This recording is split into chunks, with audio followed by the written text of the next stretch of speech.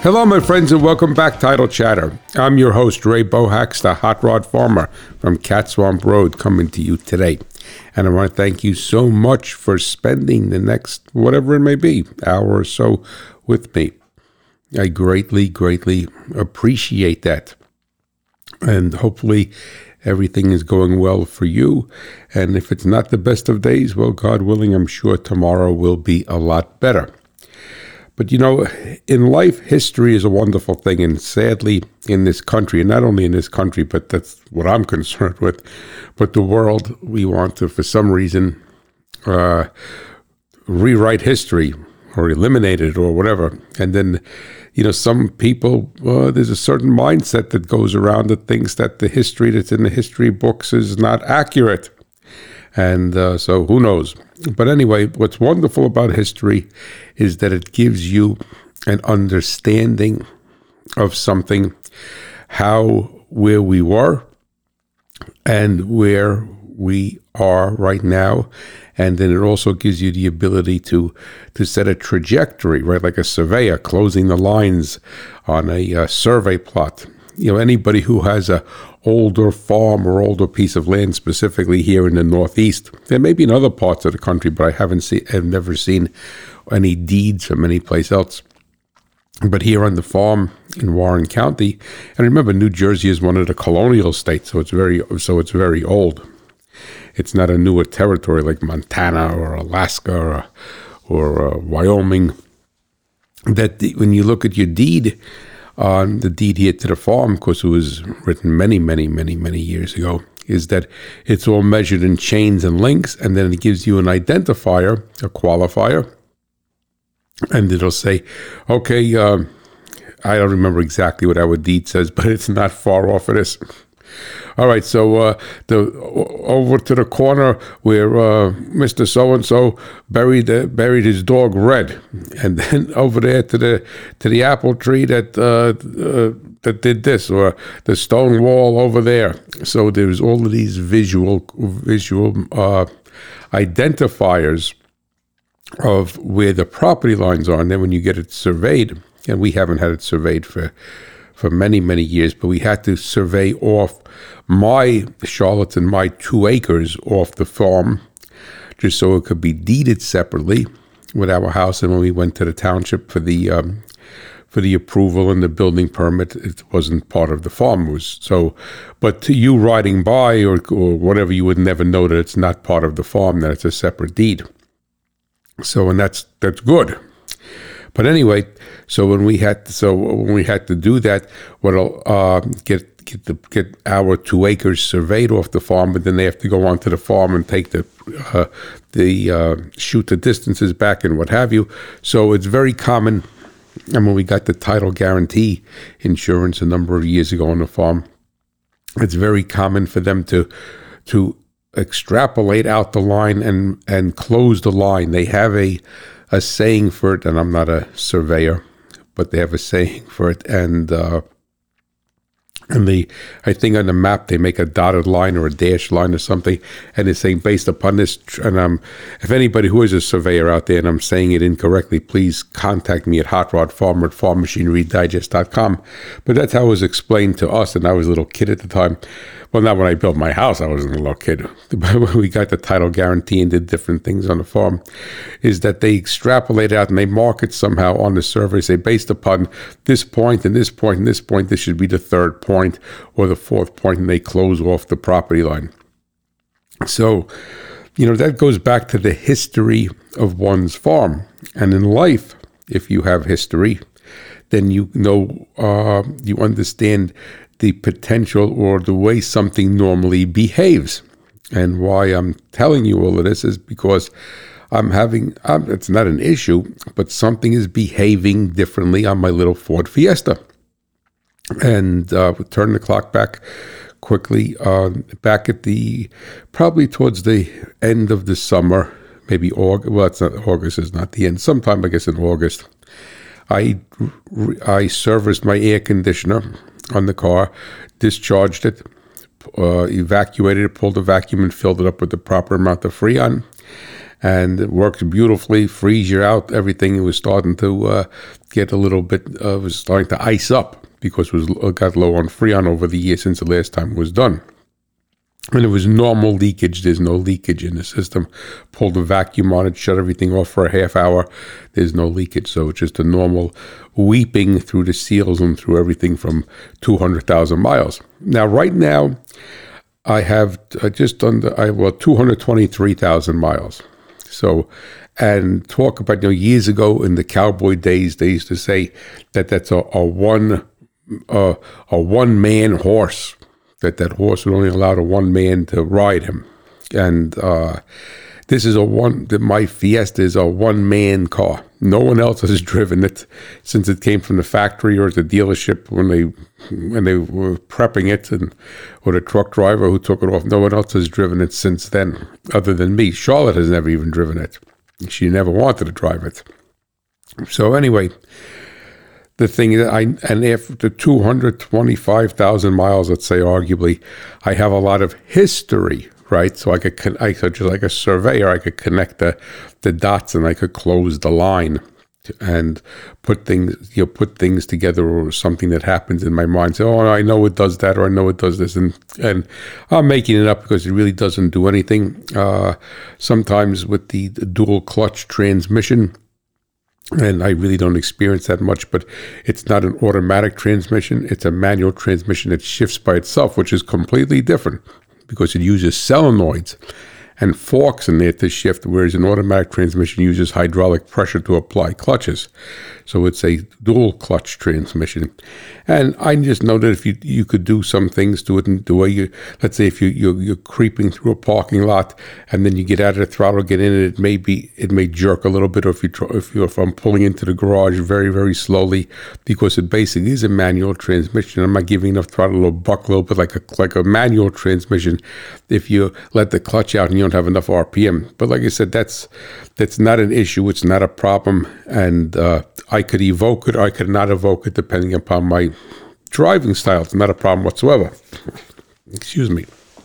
So, getting back to, I have history with the vehicle, and and I'm going to break away for a minute because otherwise it's not going to make any sense. And that's why it's so, you guys are used to that, used to me going off on a tangent and coming back in.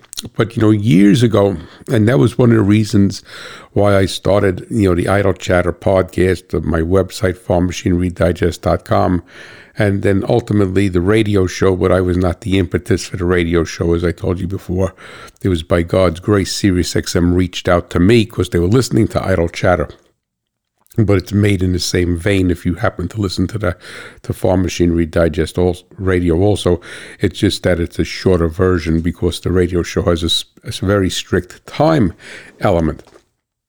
So, in essence, one of the things the reason why I started is to have a transfer of knowledge and about farm equipment, about machinery, about engines, about diesel engines, hydraulic systems, what have you. And sadly today in the world, from my perspective, there is like a zero transfer of knowledge.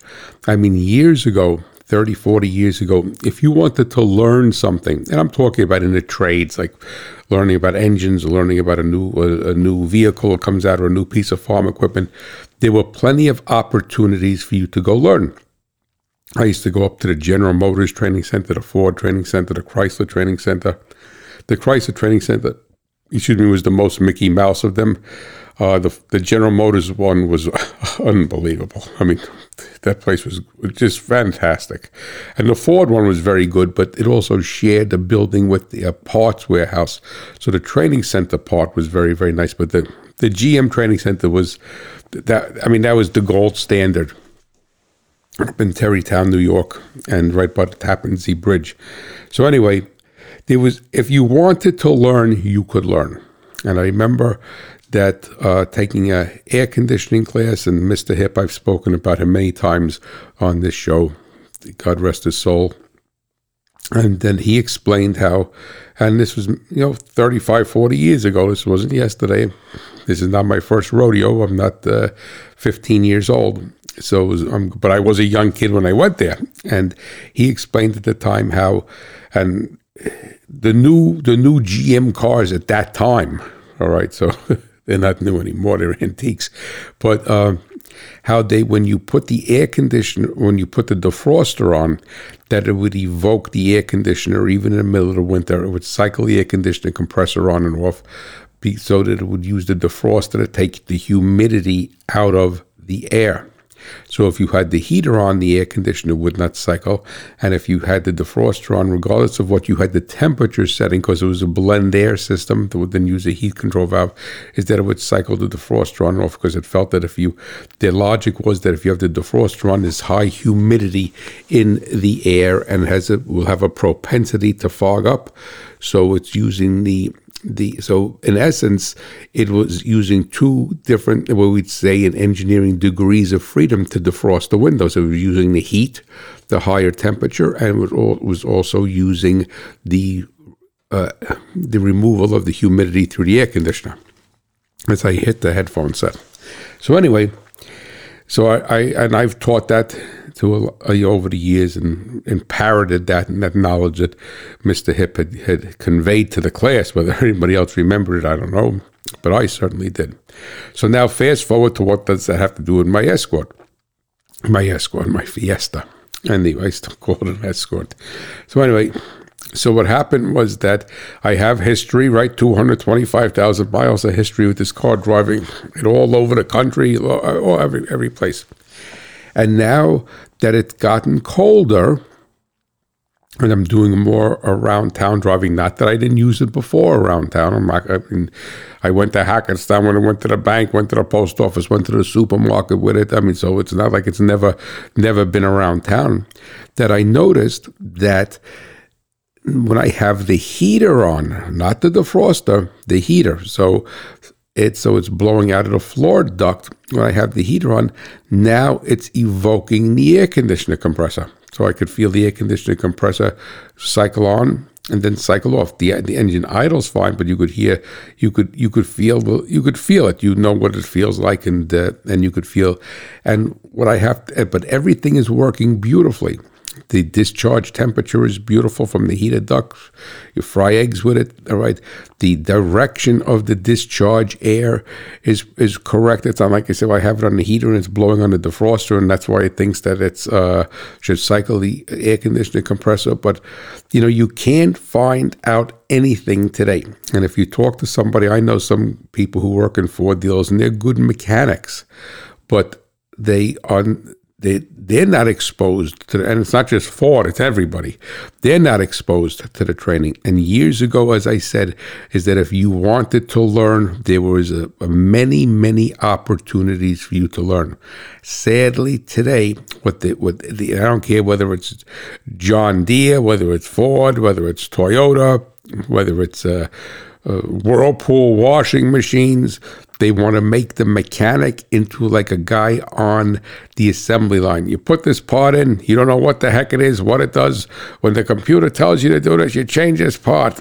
That's basically it. And so I am on this quest now, because two things, and I'm wasting your time with this because it's something that I'm going to talk about a little bit, not like Fiesta, but as a learning experience, right? As a representation, as something that I could say a testament to a learning experience, how you need to pay attention to your equipment. So now the thing is that what changed with my Fiesta? Is there a component that is on the way out, starting to fail? I can't identify what I would think that would be. The air conditioner has worked properly ever since I charged it. I mean, not charged it, serviced it, I'll say, because the charge implies that all I did was put refrigerant in it, right? I think it's all 134A on that one, if I remember, or that other one. No, 134A. So anyway, but something changed. And if this would have happened early on, let's say I bought the car used, then I would not, that's what it does. I don't understand why it does it. And so something has changed, interestingly enough, that I haven't been able to glean that it's doing that on the highway, But to tell you the truth, at higher speeds, I never really was able to glean that the air conditioner compressor was cycling either. So I guess, and it's very hard to get to the compressor. So you can't just like say you're going to put a test light in series and tape it to the windshield and go for a ride. And but I have to try to figure out. So if any of you listening have any information on that, but something definitely changed. So now something changed. Either was not right for 200,000 miles, and now it somehow miraculously healed itself after I serviced the air conditioner, which I don't see any connection whatsoever with that, specifically since we did not, and that was months ago, it was in August, it's going to be February when you're listening to this, and we didn't, I hooked up the machine, it was just a high side and low side hoses, didn't touch anything, so it's not like you touched anything, it wasn't under the dashboard, it wasn't any place, but it definitely changed, because I pulled in for breakfast last week, I said, it was coldest, obviously it's cold, it's winter, I had the heater on, I said, the air conditioning compressor just cycled on. They said, what the? And I said, oh, maybe I have it under frost. So I took the switch and I put it back I shut it off and then let it cycle and then put it back on, and it did the same thing. So either it was never right before, and which I kind of doubt, or something is changing, and what the something is, I have no idea. And that's why it's so important to have history with things and understand things. And in life, you can't always have history with it, because it may be a piece of equipment that you've never seen before, never had before. If you work in somebody else's equipment, and then you don't you don't have that history and know whether it does it.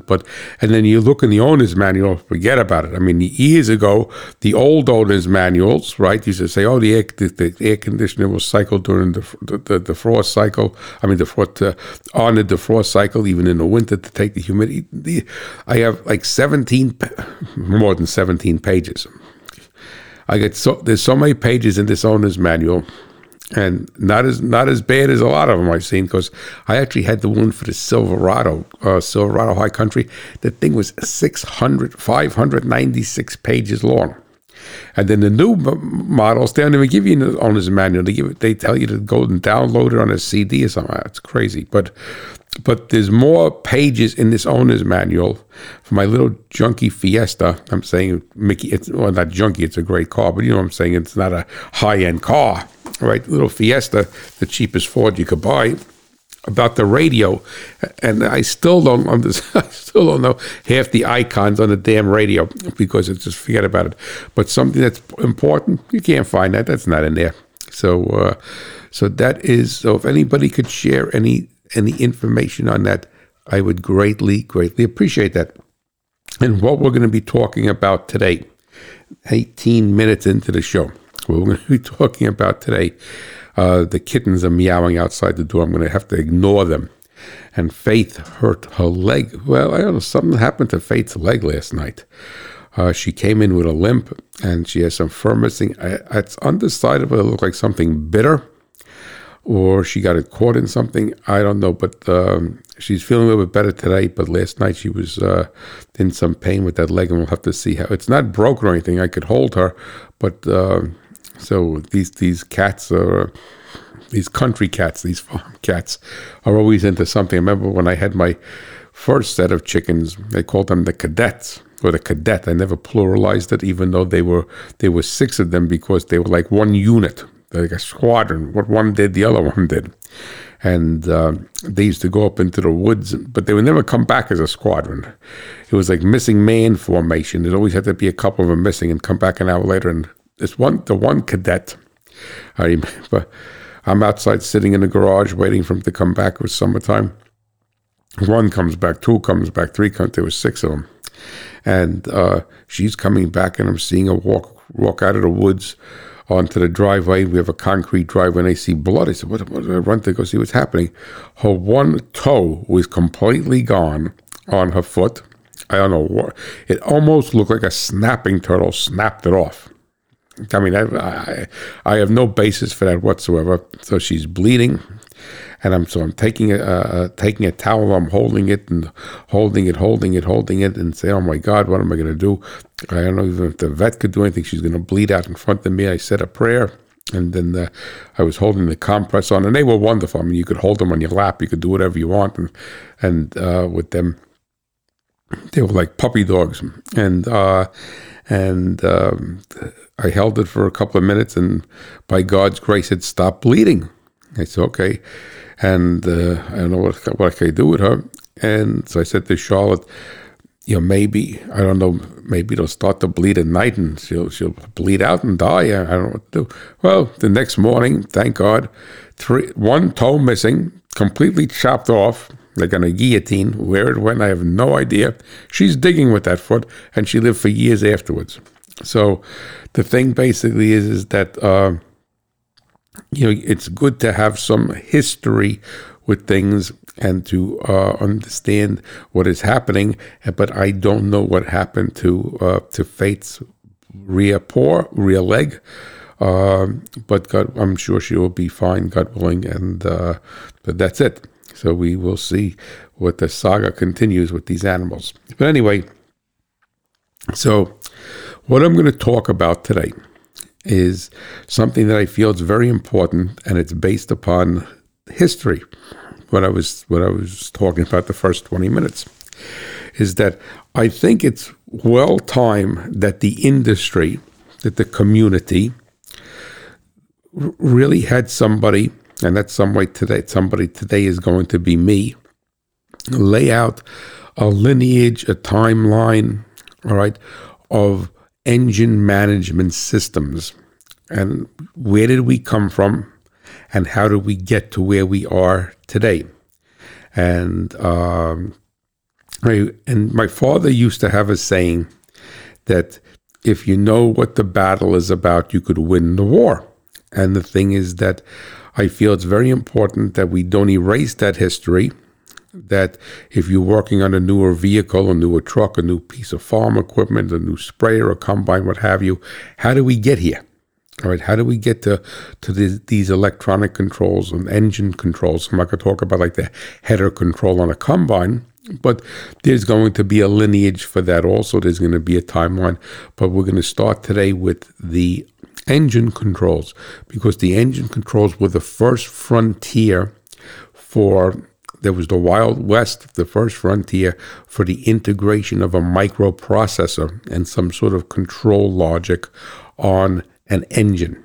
And then that has migrated into semi-trucks, farm equipment, UTVs, irrigation pumps, you name it, anything. There's almost every engine today other than on a lawnmower.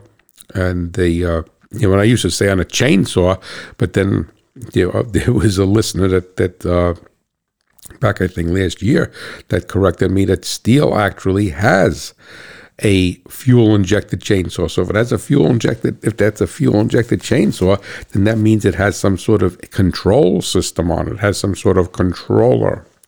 And I know that there's fuel-injected lawn tractors, zero-turn motors, there's fuel-injected everything. Because that used to be my no fuel-injected chainsaws. And he rightfully and sadly and respectfully, sir, I don't remember your name, but I remember you sharing that information with me, and I greatly appreciate that.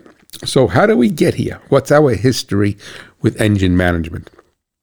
So I'm going to make this a very concise timeline that it's going to give you some understanding of where we went, where we were, where we came from, and where we're going. And this way, because the farm is so eclectic, you may have an old throttle body pickup truck on the farm. You may have a tier 4 diesel on your farm.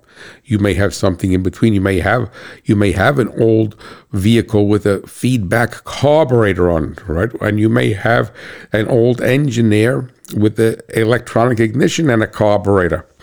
And you may have an engine with breaker points, and you may have a diesel with just a pump line nozzle, a fuel injection system. So we really need to have some lineage or less. I feel that it's going to bring a lot of clarity to you moving forward. And as always, don't be afraid to please. Don't be afraid. I welcome the opportunity to communicate with you. Then it's Hot Rod Farmer at farmmachinerydigest.com. And then I've been meaning to do this, and I get involved with the show, and my mind wanders, so I have to make myself some cheat notes. Is that I'm firing up that contest again for the free Hot Rod Farmer license plate. And what I want you to do, or I'm going to ask you to do, if you want to get into that contest, is just go to my website and fill out the form. And the reason for me to do this, and the past month or two I haven't been talking about it, is that I want to know where you listen from, so I could put a pin in my map. And if I put the pin in my map, then I could have a better idea of the challenges, machinery challenges you would have in that part of the country, or even the world, because we have listeners. I checked it today. My website says 90, but we're up to 97. So God willing, I hit 101.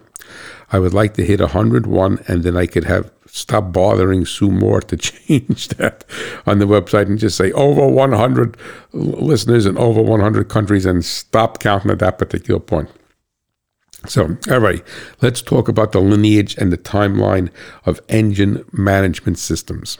And so all of this started in the auto industry, and the impetus for this was emission controls, and then to reduce emissions from an engine, and then also after the energy crisis back 73, 74, and then the EPA. The EPA didn't exist then, as far as I don't know if there was an EPA any place else. I don't even think it existed whatsoever. But as far as the automobile industry was concerned, and so they eventually came out with fuel economy standards and emission standards. So this was actually a conflicting goal, because the car industry knew how to get. They could get cleaner emissions. I'm not going to say cleaner emissions, but it was done at the penalty of fuel economy. And if anybody remembers, or you have a car from 1974 was probably the worst. And there was a lot of dynamics that came up in 74, is that the emission control strategy, or the maximum emissions that were acceptable by the government, got reduced drastically from 73 to 74. So there was a number of things going on there. And then 75, it got actually a little bit better as far as performance is concerned, with the advent of the catalytic converter. So basically, this was all driven by government standards. And though I am a complete right-wing conservative, I cannot honestly say that every government standard is bad. We all moan and groan when they put those standards on us, but when the bell rings at the end of the day, not every government standard is bad. It's just that societally we don't like, and we're Americans, so we don't like to have the government force anything on us. But the reality being is that the air is much cleaner than it used to be. And the engines that we're producing today have a lot more power, unbelievable power from small engines, unbelievable fuel economy, and back years ago this was not able to be obtained. It would have been able to been obtained if they didn't have to meet those conflicting goals of fuel economy and a reduction in emissions. So, in essence, when you look at emissions on an engine, and this is important because it is part of why engine management came about, is that the emissions, there's nothing an engine management system is going to do, fuel injection, Tier 4 diesel, what have you, to actually eliminate the emissions. What it's going to do, it's going to try to control, or it's going to manage, I'll say is a better word, it's going to manage into some level the combustion process in the engine, because the combustion process in the engine is where the rubber meets the road. That's the seed to soil contact. That's where the emissions are formed. And I don't care whether it's gasoline or diesel, whether it's a 1-cylinder lawnmower engine or a 12-cylinder in a Mississippi riverboat. It makes no difference. So if you shut the engine off, it's not going to have any emissions, right? There's no combustion. The engine's not running. So it's trying to manage the combustion event. But if you turn the clock back, because this is a timeline, and you look at one of the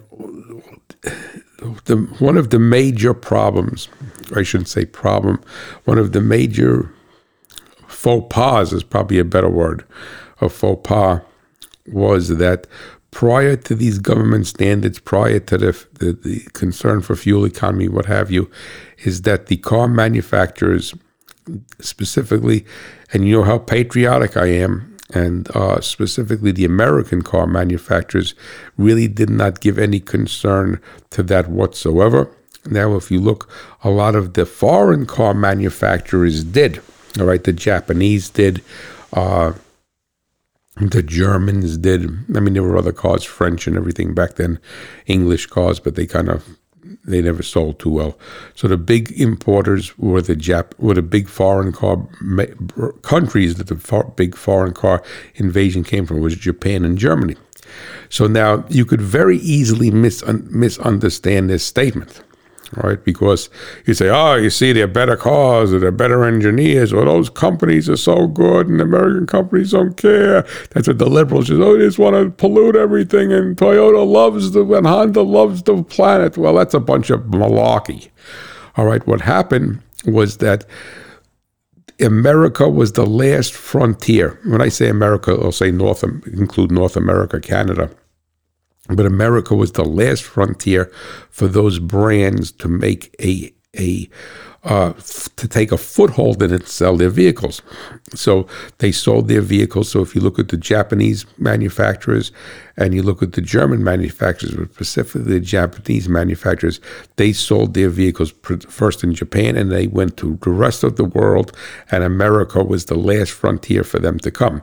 And then if you look at Volkswagen, right, and then everybody else followed, BMW, Mercedes, there was NSU, if somebody could remember those.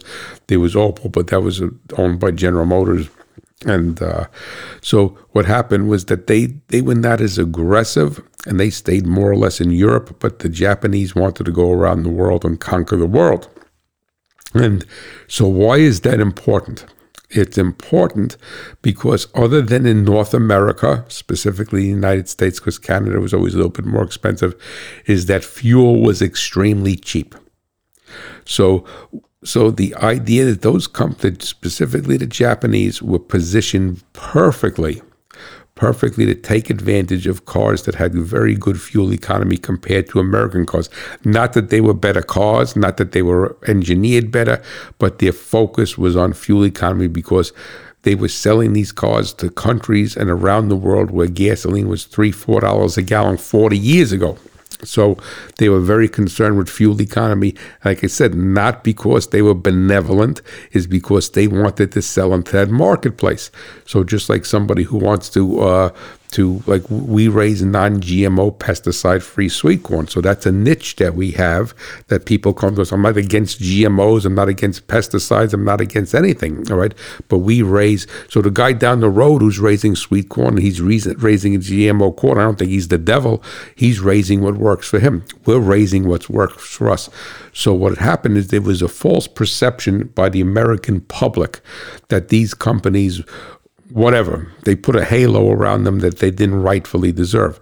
Because nobody was going to buy a car in Japan, and they also in other places around the world, they taxed you on horsepower, they taxed you on weight, the government would tax you on different things, plus the gasoline was so expensive. And the other thing that comes into play is that America and Canada are huge countries.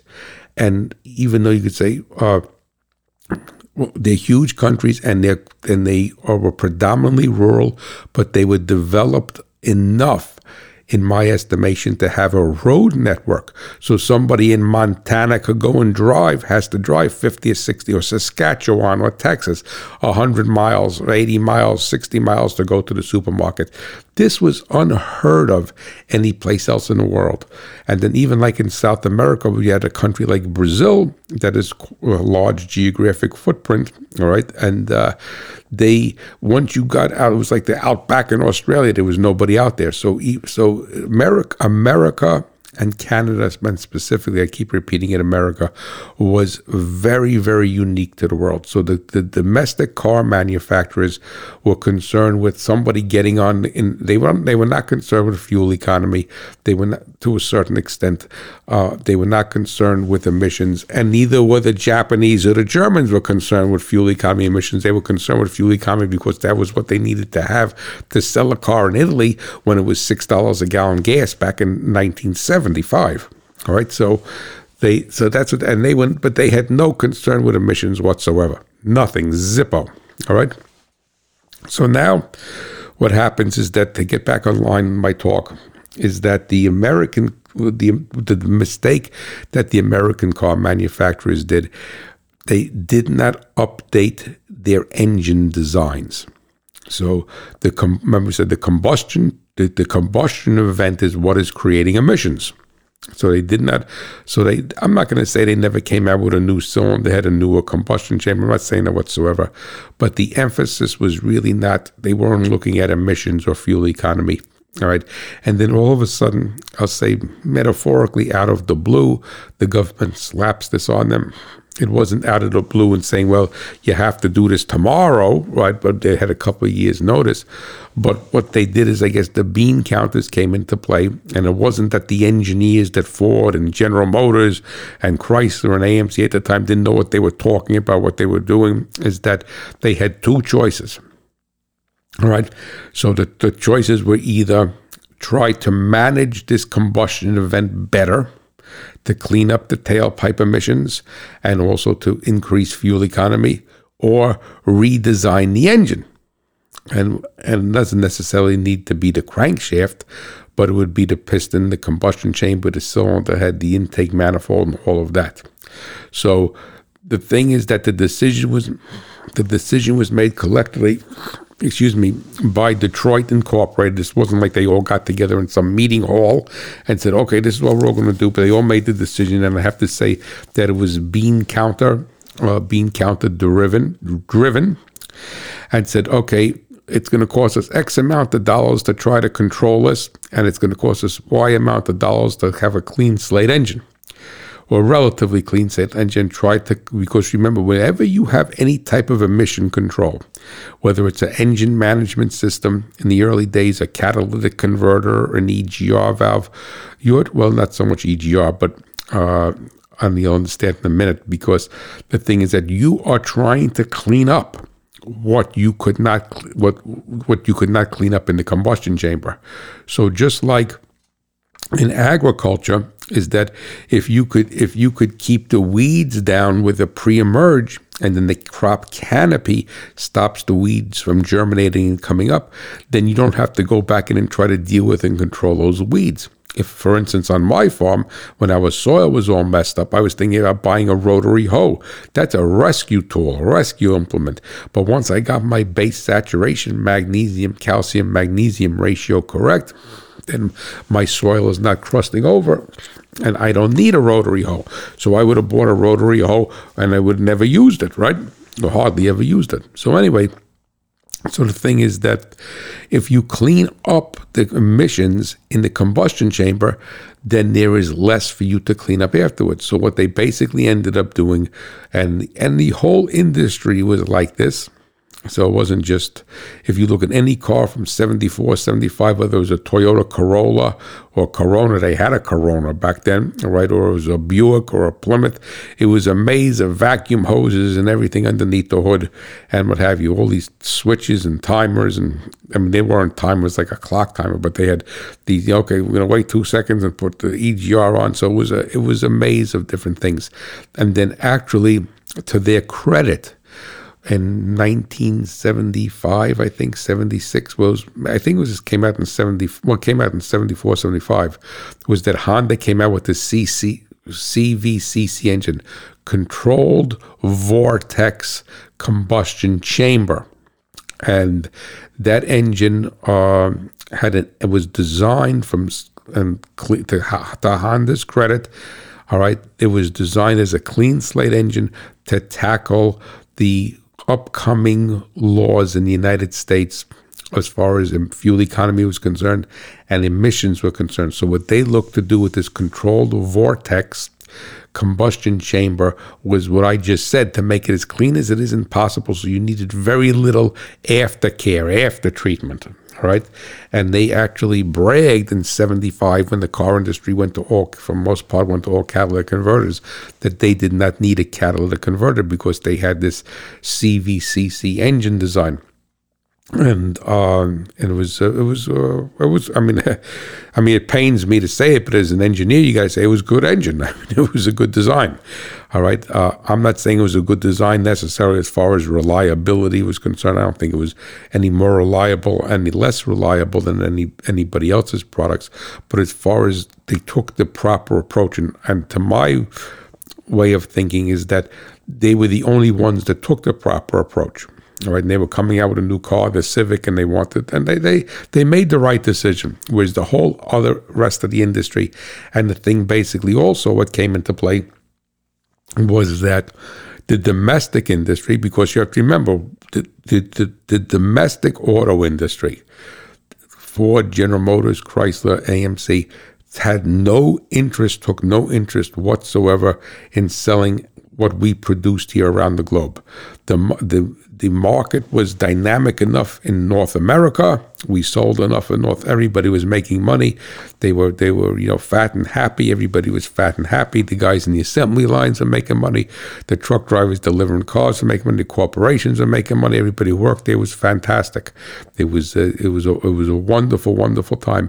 And whereas the Japanese manufacturers, because Japan itself is a small country, so they recognized early on that they had to go beyond their borders, all right, because they need to amortize the cost of the vehicle, all right, whatever they were making, a Datsun 1200, all right, that they couldn't sell enough of them in Japan alone to be able to get the cost down enough and to pay for having a factory and the engineering would have, even if it was simple with breaker points.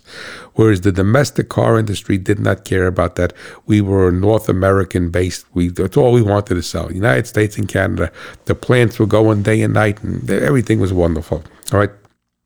So, in essence, what had happened was that they decided to, and as I started to get off, I got myself off on a tangent, excuse me, is that these are big.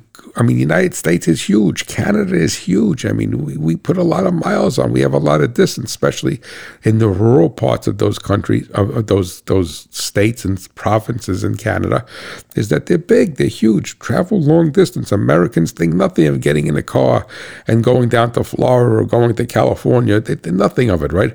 And same thing with Canadians. They thought nothing of getting in a car and driving halfway across the country to go see something, or see it and a natural attraction, or to go see family or something. Whereas that didn't happen in other parts of the world. So we were so unique. All right, and our vehicles and gasoline was cheap, and that's all. We weren't worried about that whatsoever. And since we did not look to sell our cars in other parts of the world, we could care less what happened in Germany or Italy or France or Japan. So we didn't care whatsoever. Right? We're growing soybeans. We don't care we're not interested in how you grow carrots. So anyway, what had happened was that they started to, now that we have that foundation, I should say, is that what I will do is I'll start to bring this into a little bit of a better timeline. So what had happened was that the first emission control device that went on engines in North America was the EGR valve, and that came out around 1973, almost across the board. 1972, Buicks had it, all right, and even if you go a little bit backwards from that, there was what they call a air pump, and and people thought it said air, lowercase AIR. It was an acronym. It was uppercase A, uppercase I, uppercase R. and it was a pump, a pump that moved oxygen. We'll say, I'll take it instead of, even though it's moving air. And what it did, it put it into the exhaust manifold, and that was called air injection reaction. And it was a very early emission control thing. If you want to even go back further than that, the PCV valve was the first emission control. All right, but positive crankcase ventilation, which replaced the road draft tube. But the air injection reaction system, the air pump, and it pumped into the exhaust manifold. And the purpose of the air pump was, it was discovered that if they over-oxygenate, put a lot of oxygen in there into the exhaust manifold, is that it will negate, I'll say negate because I don't want to say burn up, because some people think that there's combustion in there, and there wasn't, but it'll negate and dilute the exhaust that's coming out of the tailpipe, specifically the carbon monoxide, which is partially burned fuel, and hydrocarbons, which is unburned fuel. And then the next thing that came up and was the EGR valve, which stands for exhaust gas recirculation, and is still used today, specifically on diesels, and that was putting exhaust gas back into the cylinder as a filler, taking the place of a combustible mixture, and that was to control an emission called oxides of nitrogen, not nitrous oxide like a drag race motor uses. It was oxides of nitrogen, and NOx, N, capital O, subscript X identifying that an unknown number of molecules in the chemical equation, and oxides of nitrogen are produced through pressure, heat, and exposure time. I went through this many times before, and it falls under the Zeldovich equation. And what was found is that if you diluted this, put exhaust gas in, even though it's hot, right, and you took place of combustible mixture, it acted like filler, like you put water in the tank of a sprayer, it's a carrier, right? And it would have less combustible mixture in the bore, and then it would lower the exhaust, the oxides of nitrogen production. And the way it was lowering the oxides of nitrogen, because the Zeldovich equation has three components on it, right? Pressure, heat, and exposure time, is that it would reduce the amount of heat to temperature. So you're actually putting something hot in the cylinder, but since it is quenching, not allowing more combustible mixture to come, it's going to lower the oxides of nitrogen. And then the next step that came up, which really wasn't an emission control, but it was rooted in emission control, was electronic ignition. And GM came out with the HEI. HEI is a brand name, high energy ignition. So people look at, I go to a cruise night or a car show, and they have a Plymouth, and they have got HEI, and that's not HEI, that's Chrysler Electronic Ignition. HEI was a brand name for the electronic ignition, and by far the best electronic ignition in the world was the Delco HEI. All right, and the reason why the industry all went to electronic ignition, got away from breaker points, because whenever you put breaker points, when any engine has breaker points, in theory, the first time you start that engine, after you install those points are starting to wear. I mean, albeit it may last 10,000 miles, but those points are starting to wear. So just like when you put a tire on a car or a tractor or on a lawnmower, the first time it hits the pavement, it is starting to wear. All right, so you may not be able to quantify the amount of wear, but it's starting to wear.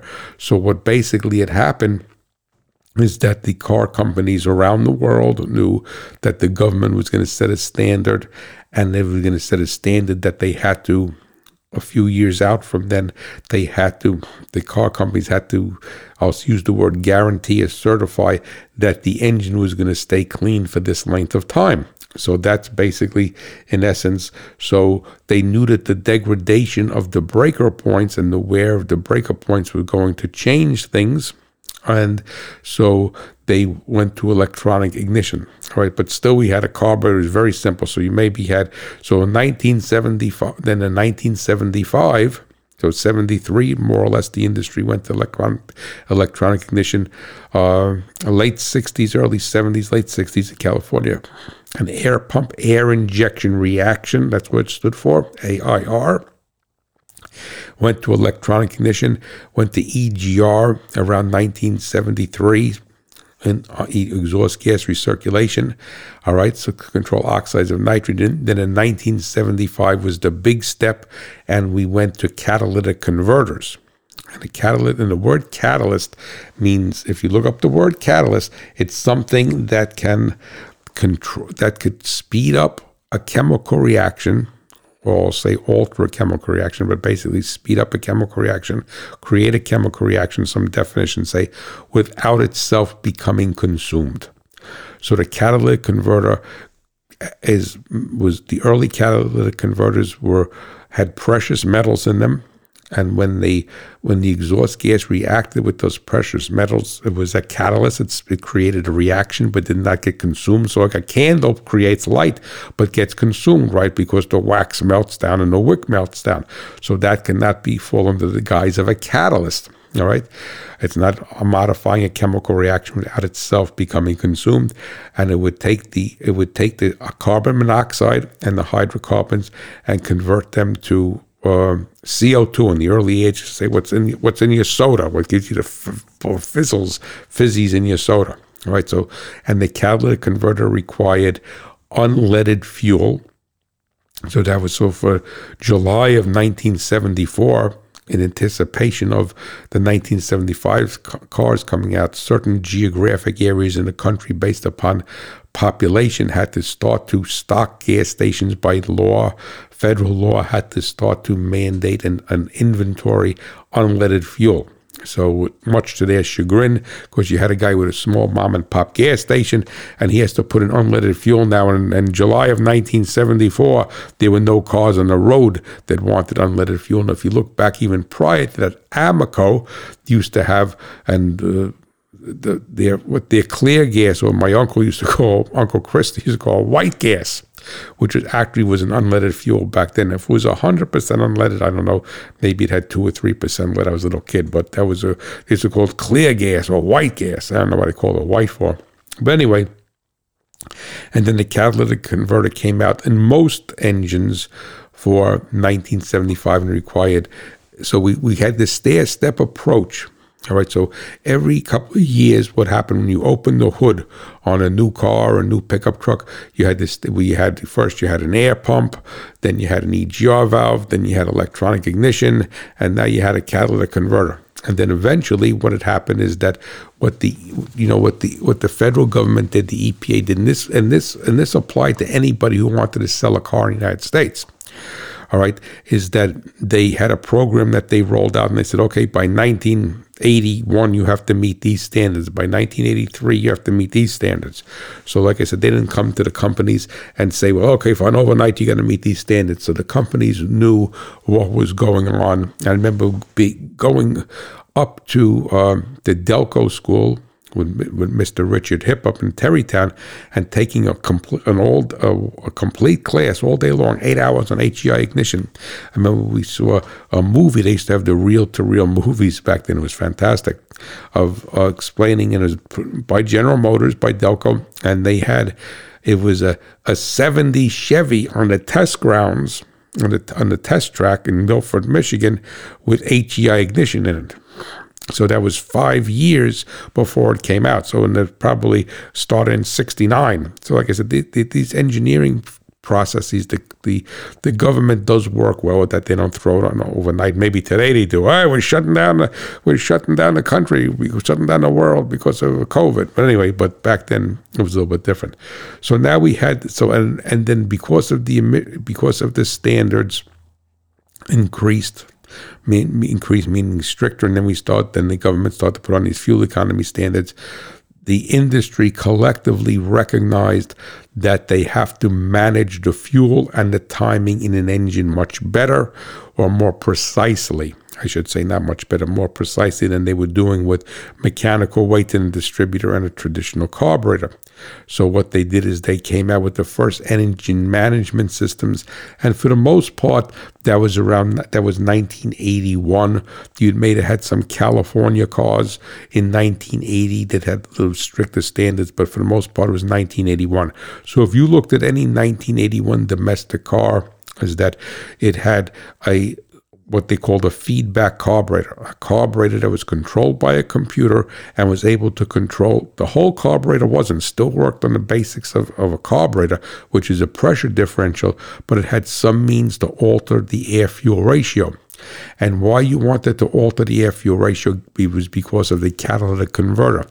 A catalytic converter has the highest level of efficiency, which they call conversion process, that we're converting the CO and HC into a benign emission, a benign exhaust, all right, at 14.7 to 1, which is stoichiometric mixture. So the chemical composition of unleaded fuel was designed to have when they blended unleaded fuel, when they designed the fuel for that 1975, to have a stoichiometric mixture, which is the highest level of chemical conversion at 14.7 to 1. If you're a drag racer, you're a tractor pull guy, you're a dirt track guy, you buy a race gas, they're going to tell you right on a label what the stoichiometric mixture is for that fuel. So that is the most efficient range. We'll leave it at that. All right. So this all came together, and what happened was that the conversion process of a catalytic converter ramps off dramatically if the mixture goes leaner than 14.7 or richer than 14.7. So what happened was that at that particular point for 1981, the car manufacturers had to guarantee that the emissions on the vehicles they were selling would stay clean, or within standards, I should say, not stay clean, for 5 years or 50,000 miles. So everyone recognized that we had to have some sort of fuel control. So General Motors had their system, Ford had their system, all right. Whoever had a system like that, Chrysler, what have you, needed to control the mixture. And so, this mixture was controlled at idle and part throttle cruise. So if you put it to the floor to pull an Airstream trailer up a long grade with your Oldsmobile custom cruiser, all right, then the fact of the matter is it would still have the air-fuel ratio that was required to meet those conditions of the load. But at part throttle, light load, cruise, and idle, it would be kept at stoichiometric. And then the next transition from that was to go from a feedback carburetor to what is called throttle body injection. So throttle body injection is a hybrid carburetor fuel injection system. And what it did, it used a fuel injector, used an engine controller to control it, right? Its basis was to control the air-fuel ratio, but instead of using metering rods in a carburetor to control that, right, it was going to use a fuel injector, but it was not a port fuel injection system. Now, keep in mind that a port fuel injection system has an injector for each cylinder, and then also is spraying in the intake port of the engine that is seeing a high velocity and a vacuum.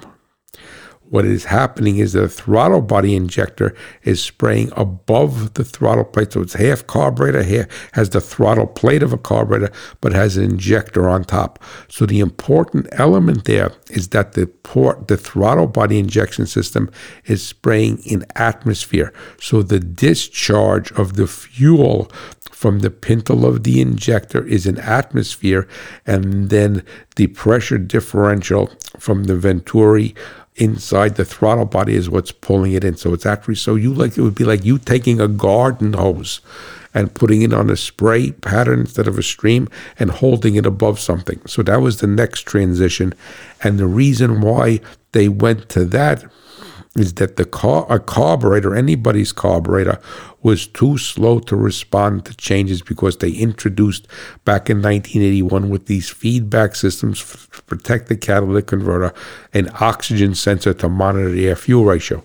So even though the oxygen sensor was saying, okay, we're too rich, but there was too many events and there was too much fuel in transition with a carburetor for it to be able to be reactive in time, quick reaction time to correct the mixture, because at steady state the carburetor was fine, but at transition, throttle transition, low transition, is that it was 4 or 5 or 6 events of the crankshaft firing cycles before it could start to correct. And then because it was sending the fuel in transit, so it had a very, very, very long lead or lag time. The throttle body injection was able to respond quicker, but still had that lag time of the fuel and air being mixed together, which we call charge, and transporting that through the manifold into the cylinder. Whereas the next step up from that was port injection, where the fuel injector is positioned about 100 millimeters from the intake valve at the juncture of the intake manifold and this intake port in the cylinder head, so it's very quickly to respond. Then at the same time, what basically happened was that they integrated not just fuel control, but timing control from 1981 on up when they started to do the feedback carburetors into the throttle body injection. Is that so they took the mechanical weights and the vacuum advance out of the distributor, and they had HEI, or they had electronic ignition, I should say, because GM was HEI. I'm correcting myself. But now the advance curve was I don't want to say it was a microprocessor controlled by the engine management system, the ECU, the engine control unit. So the timing curve was no longer mechanical with advanced weights and a vacuum advance unit and a breaker plate. So it was done electronically through the ignition module. So it was a more complex ignition module, and the position of the distributor still came into play because that was the base timing, and then the advance curve after that was electronic. And the reason why they did that is that because remember, we want to do everything we can to clean up the combustion event. So now we have in engineering what they call degrees of freedom, as I said maybe 15, 20 minutes ago, is that whereas the centrifugal or centrifugal, however you want to say it, and the mechanical advance and the vacuum advance was keyed towards engine load vacuum, and the centrifugal advance was keyed towards RPM. So basically, in essence, if you had it in first gear at 3,000 RPM or had it in fourth gear at your foot to the floor at 3,000 RPM trying to climb the hill, it had the same advance curve. So just like you say, a broken clock tells the right time twice a day. Right. Well, the thing is that we had the same advance curve. So what was recognized, because once you start to look at the emissions output of an engine, just like a farmer will look at yield, when you look at yield on a crop and you start to work backwards, you find out where the yield is disappearing. And what would happen is that as you start to look at emissions and you look at the dynamics, because all this is about is controlling what's happening in the combustion chamber. And then you look at that and you say, well, okay, the centrifugal advance, because at 3,000 RPM is going to be the same regardless of the load on the engine. So basically, if you had no load on the engine and you revved it up to 3,000 RPM, you'd have the same amount of timing as 3,000 RPM in first gear, holding a gear longer, fourth gear or third gear, whatever top gear was, climbing a mountain, and your foot matted to the floor would be the same amount of advance. So by putting electronic controls, and we were able to have what they call degrees of freedom, as I said, and we say, no, 3,000 RPM in top gear, pulling this trailer or pulling this gooseneck trailer with cattle in it up the mountain. We need a different timing curve. We need a different rate of advance, how much total timing the engine has, than 3,000 RPM in neutral, or 3,000 RPM pulling the gears out and just, and so that all comes into play. And then eventually what happened is the industry went to port fuel injection, and from port fuel injection, then they kind of stayed there for a while, and then they went to what's called distributorless ignition. So there's no distributor whatsoever, all right, that's completely electronic, used a cam and crank sensor in most instances. And then they went to coil and plug ignition. And then they went to what is called, it was no longer called an ECM, engine control module. Now it was called a PCM, powertrain control module, because what it did is encompass the transmission into the same controller. So the transmission, the shifting of the transmission, electronic, automatic, or like in my Fiesta, like a dual clutch, as I said in the beginning, if it had a lock-up torque converter. So this all came into play, and it was this transition. And what basically, and I was very, very blessed, as I said in the show a couple of weeks ago, because I was able to be part of this transition. I was very well versed on carburetors and ignition because I studied it and realized that was the key to, if you're a hot rodder, right? Carburetors and ignition. And then I went to school and learned about HEI, or I went to school and learned about electronic ignition, first GM HEI.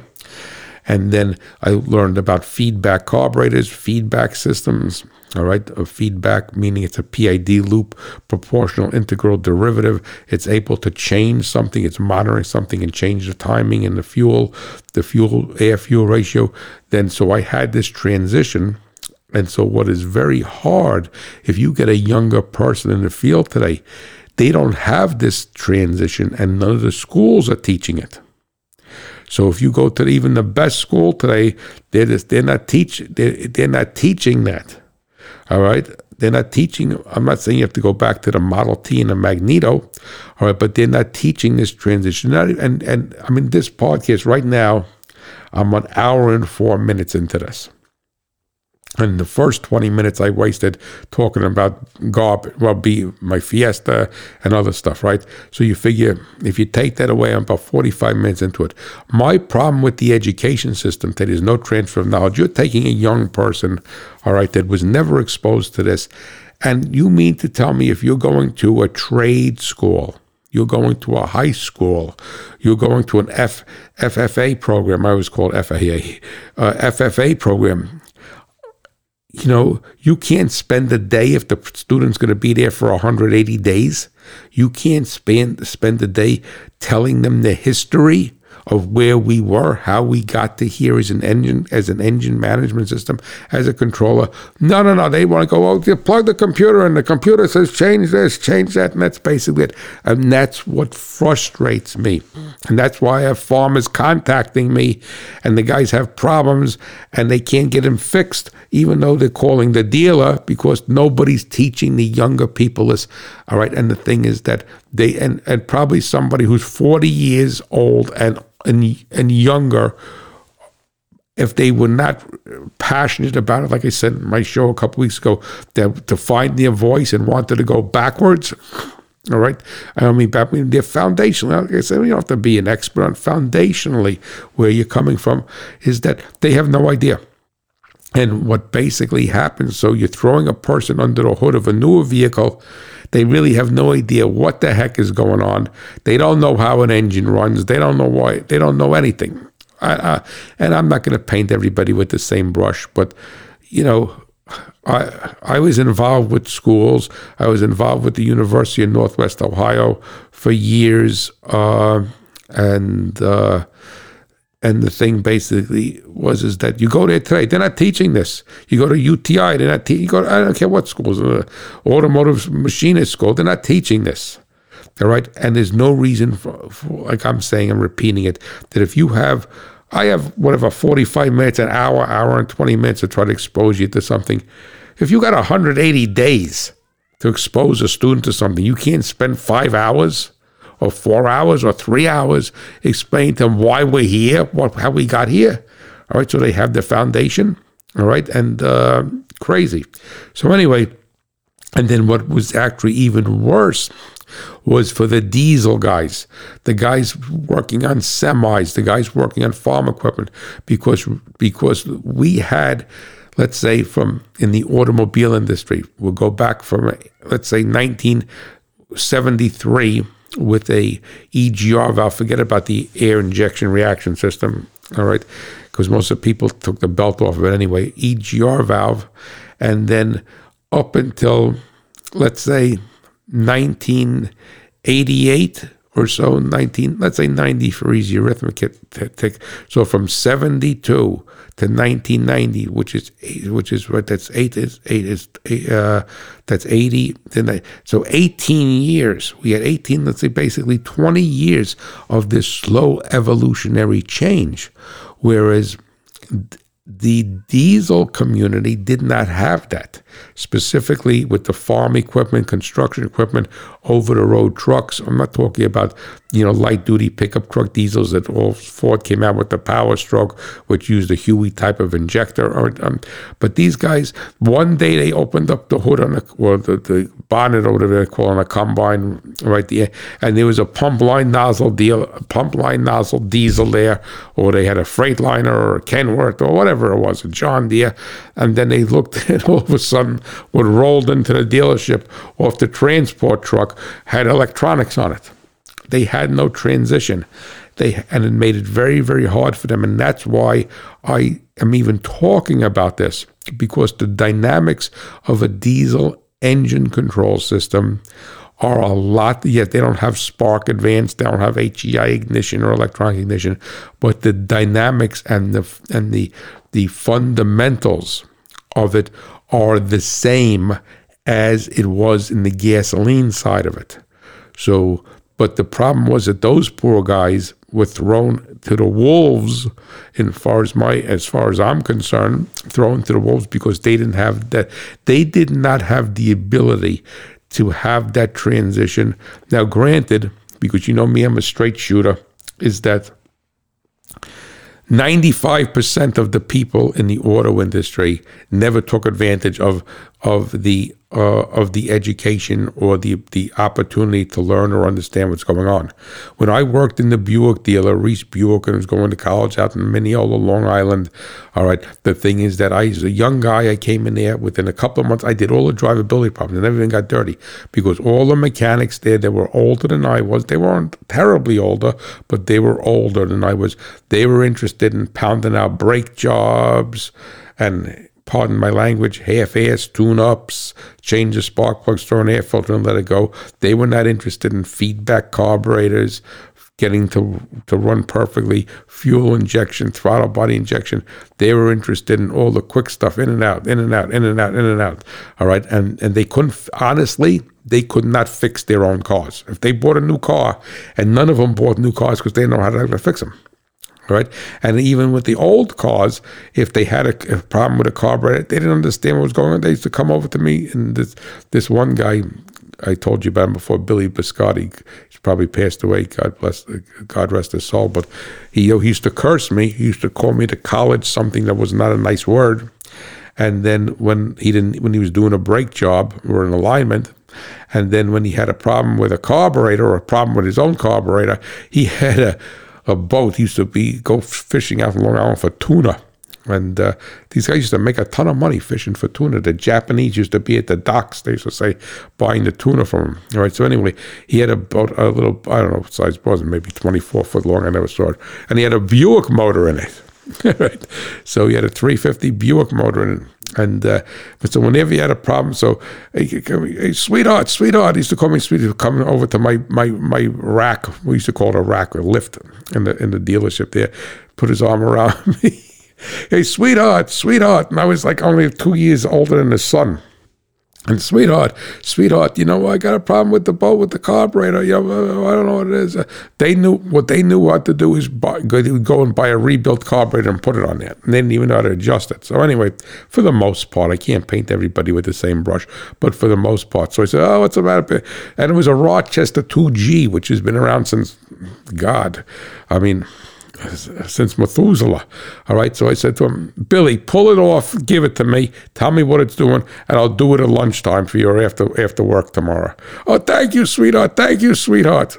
So the fact of the matter is, as I get ready to close over here, is that this was a transition, and it was a building block approach. And just like if you go and don't have the foundation laid properly on the building, or if you're farming, you don't have good seed to soil contact, all the bets are off, right? And you need to have this foundation. That's why I felt it was so important for me to represent this to you in basic, simplistic terms, why we got there, how we got there. All right, and if you look at it, that everybody's engine management system, that the circuit board may be a little bit different, their algorithms may be different, is controlling the same thing. So what we're doing is, and now it's a PCM, powertrain control module. Of course, we're controlling the transmission functions and other functions with it. But basically, in essence, when you look at a Tier 4 diesel, that has SCR, has EGR, right, has a DOC, has a DPF, alphabet soup, right? You're trying to clean up what you could not clean up in the combustion chamber. And that's what any emission control device is. And the cleaner you could get in the combustion chamber, the less you have to rely on that. And that's why I keep, pounding in to ad nauseum to the guys with the diesels to additize your fuel, because if you additize your fuel, all right, and you put in the additives, all right, to make the fuel a better fuel, no disrespect to anybody who's blending fuel, but that fuel goes through a lot of different tanks and everything from the refinery to your farm tractor, your combine, or your semi. If you could make that fuel a better fuel by putting these additives in, then you're going to inherently clean up the combustion event. And the people don't want to. And I listened to the radio show from Texas. I forgot his name. Actually, if I heard his name, I remember. Please forgive me. And the thing is that he listened to me. All right. He's not the only one who did. All right. But he listened to me. He contacted me the other day. He's got a 2016 F-250 or 350 with the Power Stroke in it, the 200,000 miles on it. He says, I'm additizing my fuel. I listened to what you said. He goes, I'm getting at least 2 miles per gallon better consistently. The truck runs better, smoother, quieter, and more powerful. And I asked him, are you getting less regens? And he says, I think I am. He says, but I didn't make a mental note of it. I made a mental note of the fuel economy, but I will make a mental note of it. If you clean up what's happening in the combustion chamber, then you're going to have less regenerations. So it's just like if you don't have the weeds grow in the field, you don't have to go in and take care of them. So basically, you could look at, on a diesel, you could look at that combustion event and the DOC, diesel oxidation catalyst, DPF, diesel particulate filter, and SCR system, selective catalytic reduction. SCR is to control, along with the EGRs, to control oxides of nitrogen. If you have a more efficient combustion event and you are not creating as much oxides of nitrogen, then you're not going to be using as much DEF. All these acronyms, I even get messed up with DEF, right? Same thing's happening. If you have a very efficient or a more efficient combustion event, if you're trying to, just like a high yield farmer is trying to pull the maximum yield out of that seed, right? If you could pull the maximum efficiency from that combustion event, from that combustion chamber design and that engine, you're not going to be able to surpass that, all right? But you're going to be able to pull that out in the maximum, then you're going to have less regen cycles, because you're not making the particulates. It's as simple as that, right?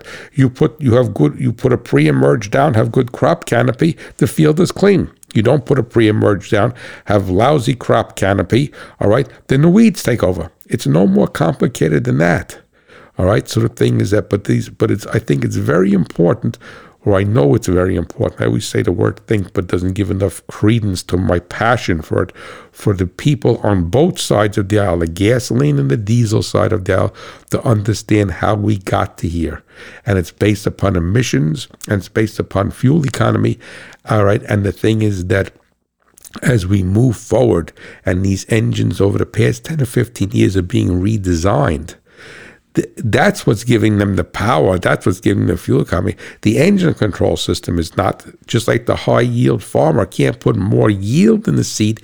He could only extract what God put in that seed. He could only extract it and let it come to fruition. So as we move forward, we have these engines that are now designed with better combustion chambers.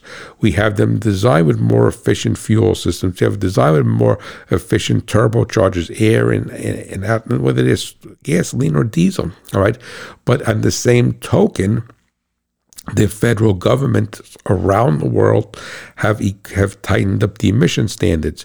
So what the industry has done is add more what they call degrees of freedom, more control circuits. So now it's a beautiful balancing act. And I'm not saying I don't love a pump line nozzle diesel.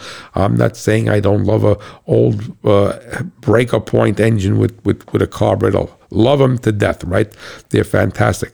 The flip side of, all right, so the reality of it, if you have pro, you have con. All right, with the old engines, the pro side, the pro of those engines, simplistic, very little to go wrong, run forever, very, very, very tolerant of abuse, of a lack of maintenance. The negative of those engines were they were dirtier, all right, and they didn't get the fuel economy and they didn't make the power. All right. The new engines, gasoline or diesel, the pro side of the column is that they're very fuel efficient. They're extremely clean. They make a ton of power. That's the pro. The con side of it is that they have a lot to potentially go wrong, and they are very intolerant of a lack of maintenance and abuse. All right. So the thing basically now, the word is abuse, not use. All right, USE. They're very tolerant of use. They're not tolerant. They're intolerant of abuse. Whereas you take an older gasoline engine, older diesel, all right, whatever, the thermostat sticks and you cook a thing, you let it cool off, you put a thermostat in, it's fine. Fill it up with coolant, it's fine. You take these new engines with all these different metals in it, this lightweight stuff, it can't take that. It's not going to take somebody, it's not going to tolerate bad oil changes. It's not going to tolerate dirty fuel. I don't mean dirty fuel with the fuel that burns dirty, either on the gas or diesel side. And then what's happening is that it's a collective event as I get ready to close, whereas before, back in 1974, 75, the industry collectively, the car industry, because no one cared about diesels back then, the car industry, no one cared, the government didn't care about, there was no standards. The car industry looked to have control circuits because they didn't want to redesign the engines. And then they modified the control circuits and made them more complex. And once they ran out of room with the control circuits, what they basically did is they modified the engines. All right, they redesigned the engines, the combustion chamber, camshaft, variable cam time, everything. And then also the control circuits were advanced. And just like if you were to talk to a farmer back 40 years ago and 50 years ago, whatever, and say in a competition plot, we're going to have 600 bushels of corn, he wouldn't say you're smoking dope back then. He'd say you're drunk, buddy, you're hitting the bottle. Impossible. Well, we have competition plots making 500-600 bushels of corn. All right, is there a lot more inputs? Is there a lot more babysitting? Is there a lot more going on? Of course, but the guy who's going 400 or 500 bushels of corn or 350 bushels of corn per acre over his farm average is doing a lot more to it and paying a lot more attention, just like the engine management system is, than the guy who's making 100 bushels per acre. So it's no more complex than that. But I felt it was very important, I'm repeating it once again, for you as people in the industry to understand how we got here. And if you have somebody who is a diesel mechanic, let them listen to this, because the dynamics of oxides of nitrogen, all right, CO and HC, the combustion event, and the timing of the injection pulse, whereas in the gas engine we time the spark, on the diesel we time injection pulse, are basically so parallel that it makes a lot of sense. So I want to thank you so much for tuning in and for listening, and I want you to know that the Hot Rod Farmer is pulling for you, the American farmer and rancher, and my beloved America. You have a blessed day and be well.